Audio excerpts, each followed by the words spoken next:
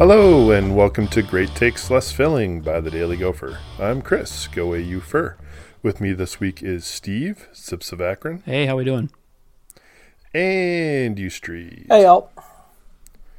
Steve, I think this is the first time we've been on a podcast together in quite a long-ass time. You've obviously, you picked up the slack for me when I was away, but welcome to actually talking in the same time on things that record. You've been in India, I've been getting married. There's a lot of overlap of life events, and we just have not been in the same online chat room, if you want to call it that, in a while. I don't want to take this podcast too far away. For the listeners, we're just going to talk about men's basketball here in a second. But I would like to note that if we had someone time travel forward from like 2004, the phrase that just happened from both of you would make absolutely no sense. Some things just never change. And that's like not that long ago. Like, Chris, I think you were in India for a longer period of time than that. It was good. I liked being away from the world that I know. Although it did, cost me. I didn't really get to watch the Outback Bowl until 2 weeks after I got back, but that was okay. I caught up over Slack at some point during the middle of my trip. It was a good win. Not as good of a win in that it was, of course, a loss. Minnesota against Penn State. But I wanna highlight something before we throw to Steve to give an in-depth preview of the upcoming game against Iowa. Is that Minnesota scored over 40 points in the last 13 minutes of a game and lost by 6. And if there isn't a better description of a bubble team, I don't know what it would be. Let that be a lesson to never get down to your opponent by 19 points, because even if you score 40 points in 13 minutes, you still won't win the game. Absolutely ridiculous. Also, just as a minor note, Daniel Oturu and Marcus Carr for the second game of the season against Penn State had over 50 points. But apparently that no longer means that you automatically win, which has been true in every other game this season for which the two of them have combined for at least 50 points. It's really, really frustrating to know that at any given point, they really just need one other person, any other person, to step up to the level that player is capable of. Gabe, Willis, it doesn't matter. Just somebody else besides Carr and besides Oturu needs to come to play on any given night, and things will be fine. It's like the Beatles, but instead of George Harrison showing up, it's Ringo Starr. Always. It's always Ringo Starr. So before we get into basketball talk real quick, Chris, I wanted to get your thoughts on the Minnesota-Cal game in 2028. Well, I am super excited about the Minnesota-Cal game in 2028.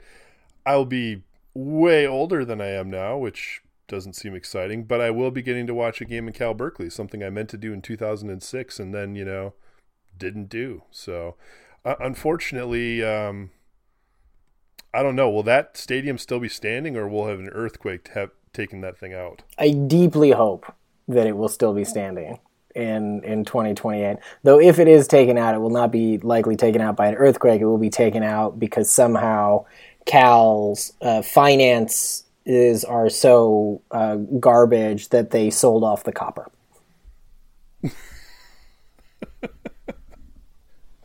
You heard it here first, folks. Squatters moving into Memorial, because their stadium is Memorial Stadium, right? That is correct. Cal's stadium is Memorial Stadium. It is not a particularly interesting stadium to watch a football game from. You can watch for free. There's a hill that overlooks it, and so that's sort of like Tightwad Hill if you want to. The views are not appreciably worse than they are in the stadium, and at least historically, the product has been quite bad, so why you'd want to watch in general is unclear. Wait, is it really known as Tightwad Hill? Yeah, I think it is known that if we're being a sort of not mature, explicit podcast, it has some other names. I mean, as well. I mean, But yes, Tight Wad Hill would be the kind of generic name that's thrown out for it. And similarly, there is a place called the Greek Theater, which is an outdoor concert venue where sort of a big concert act will go through. And in a similar vein, you can sort of stay above the Greek Theater and sort of hear the concert for free, or you can pay a lot more money to go inside. Is that the theater that they were referencing in the famous Get Him to the Greek movie with actors whose names Russell Brand and whoever? Jonah Hill and P. Diddy, and I believe that Greek Theater is in Los Angeles. I think for some reason the Greek Theater is a moniker that refers to a variety of different ones. The Fillmore would be the concert venue that would be most known for the Bay Area, and that's in San Francisco, which is on the other side of the Bay from Berkeley. All right, so I suppose this is the point where we actually talk about basketball. This is clearly a bubble team, as already noted.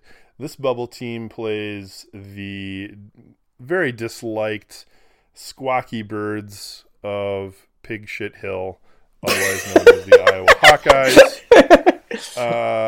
And I mean, I don't know, Steve. That last game didn't go so well against Iowa. What are we looking for Minnesota to do when they face the Hawkeyes at home in Williams Arena? So you're right that the last game was at Carver Hawkeye, December 9th. So about 2 months ago, a little more than 2 months ago. I feel like that was one of the big turning points of the season because after that loss, it seemed like, wow, maybe this team just isn't very good. They just got boat raced by Iowa by 20. They're coming off a bad loss to DePaul. It really didn't seem like they could beat anyone of substance. But they turn around and beat a then number 2, number 3 team in the nation in Ohio State, and things were kind of off to the races, and the season made a slight turn for the better. Now, again, that was 2 months ago. Had some good wins under their belt since then, and now we're facing Iowa again at home. And if I recall correctly, and Alex, correct me if I'm wrong, but that loss felt to me more like Minnesota missing all of their shots rather than Iowa winning that game. And I guess if you asked an Iowa fan, they probably would say, yeah, we dominated the Gophers. But I seem to remember that game going terribly poorly for the Gophers from the field. I got the box score pulled up here, and yes, memory does serve correctly. Marcus Carr and Gabe Kalisher combined to go 1 for 20 from the field. 1 for 20. Michael Hurt made more threes in that game than Gabe Kalisher. Admittedly, it was a 3, but nonetheless, Michael Hurt had more 3-point makes. It wasn't good. And you add in Peyton Willis there. I remember this, now I'm getting all the fun memories, but Willis was 2 for 9. So between your 3 guards, you had 3 made field goals out of 29 shots. You're not going to win any games there. And it's funny because Oturu was so efficient from the field that game, 10 of 12 from the field, that he actually salvaged a decent field goal percentage for the team, relatively speaking. But it was a disaster. I feel like the Gophers have turned around a little bit, but we're still seeing shades of that inefficiency at times, most notably Penn State, most notably Illinois, most notably Michigan State. I tweeted about this during the Penn State disaster, but this team has 2 speeds: complete dominance and complete suck. And there is no in between. And as Alex alluded to, you can score 40 points in 13 minutes, and you can also go 1 of 20 between your 2 guards in a game against Iowa. So for level setting a little bit, yes, they're at home. They play a lot better at home than they do on the road. I can't remember the last time they actually shot well on the road anymore, but it hasn't been good. So at least from that standpoint, we're thinking maybe this is a game they can win. Iowa's got a great offense. Their defense is suspect. They just got destroyed by Purdue a couple of games ago. And then as of this recording right now, they're getting destroyed by Indiana. They can be beaten. They don't play terribly well on the road. There's a shot for sure. And I guess at the end of the day, it kind of looks like which Gopher team is going to come to play. The one that shoots well and actually wins games by a comfortable margin, or the team that shoots poorly and gets beaten by 20 points.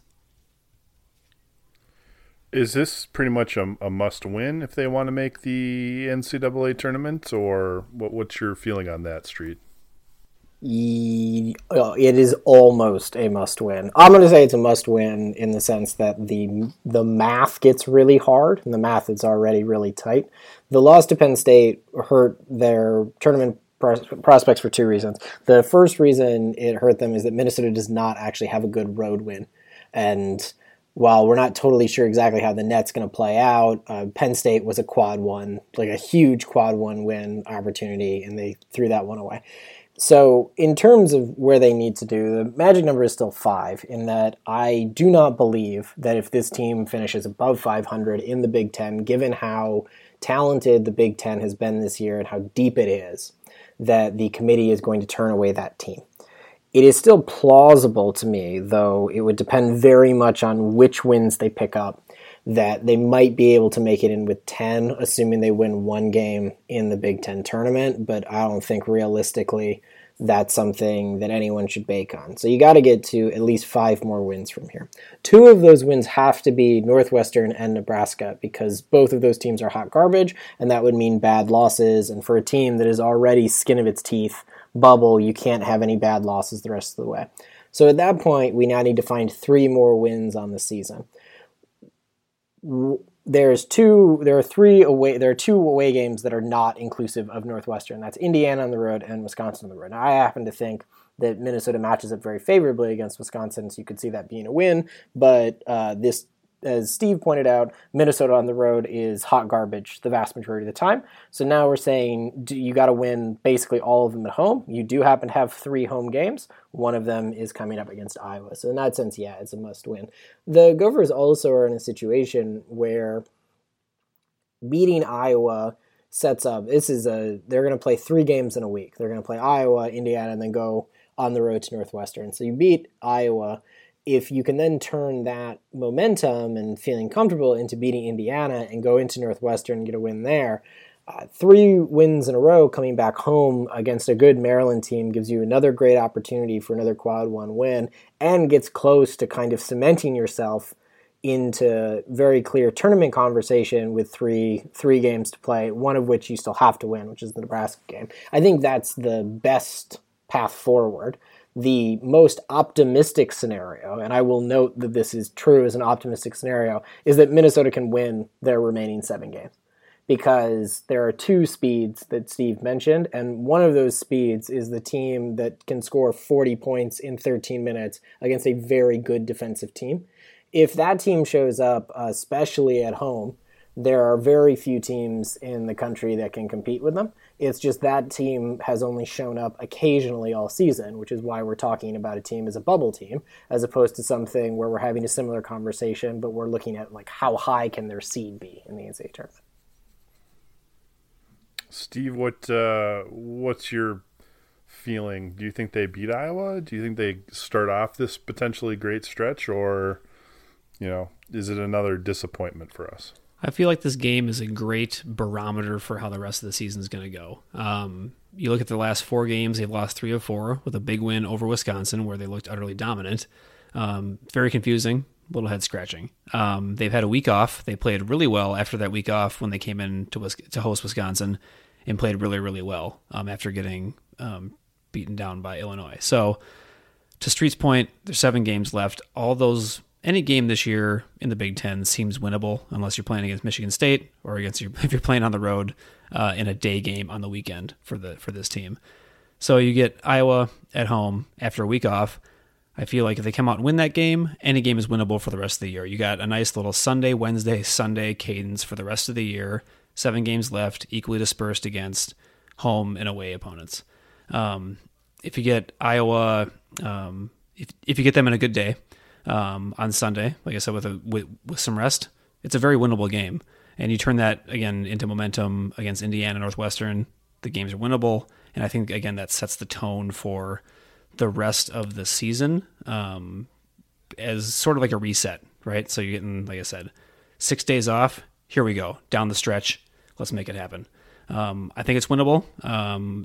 After Iowa's getting beaten down here again by Indiana, I think that it's on the table. If you get Marcus Carr, Daniel Oturu, and one more unnamed source who can score some points, this team can pretty much beat anybody. It's just been a question of who is that third scorer going to be and how are they going to come to life.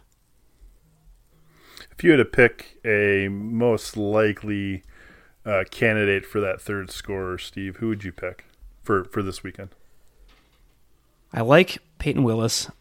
I've liked him the whole season. I think he's been a little bit stressed out by injuries. I guess last game was a little concerning for me just because I thought he was healthy and kind of laid an egg, especially after coming off a career high against Wisconsin. But I still think that Willis is that guy who can and should be your third scorer. If you would have asked me a couple weeks ago, I probably would have said Alihan Demir, but I really think Peyton Willis is that dynamic third scorer that this team needs. And if he is finally showing himself to be healthy and can be a 30-plus minute contributor down the stretch and score 10 points a game, that really adds a scoring dynamic that this team desperately needs to be more consistent. Street, you've outlined your most optimistic take. Do you think that Minnesota picks up the win over Iowa coming up? Yeah, I do. I think that they'll match up much better at home than they did on the road. I think Iowa also will definitely come in angry. I don't think it'll be hard for either team to get up for this one. But my general view is that Minnesota plays substantially better at home than they do on the road, and that in particular Gabe Kalscheur plays much better at home than on the road. I might have answered your question that you posed to Steve that Gabe Kalscheur would be the third scorer. My prediction for the rest of the season is that Kalscheur will be much closer to a 40% three-point shooter than the 25-ish or 30-ish% shooter he's been for most of the season. In part because I think that shot has started to drop a little bit more. He's been a little bit more aggressive going to the hoop to get some openings, and I think that confidence is building up. So that's positive. I think that this game will be very close, but I think Minnesota pulls it out by about 6. All right, so optimism as we close out this Great Takes. I guess we'll just have to see how it goes. I'm having missed a whole stretch not being in the country. It's felt a little slow getting back into things, but at this point I'm really mentally ramping up for an NCAA tournament, enjoying the NCAA tournament, I should say. And it'll be a lot more fun if the Gophers are there. Last year was, I really enjoyed the experience a lot more with the Gophers in than out. So, bubble team or not, I just want to see the Gophers go dancing. So, everyone, we will of course have our thoughts about what happened in both the Iowa and Indiana games next week when we return with another episode of the Sky U podcast. But in the meantime, go Gophers. Sky U Ma, row the boat.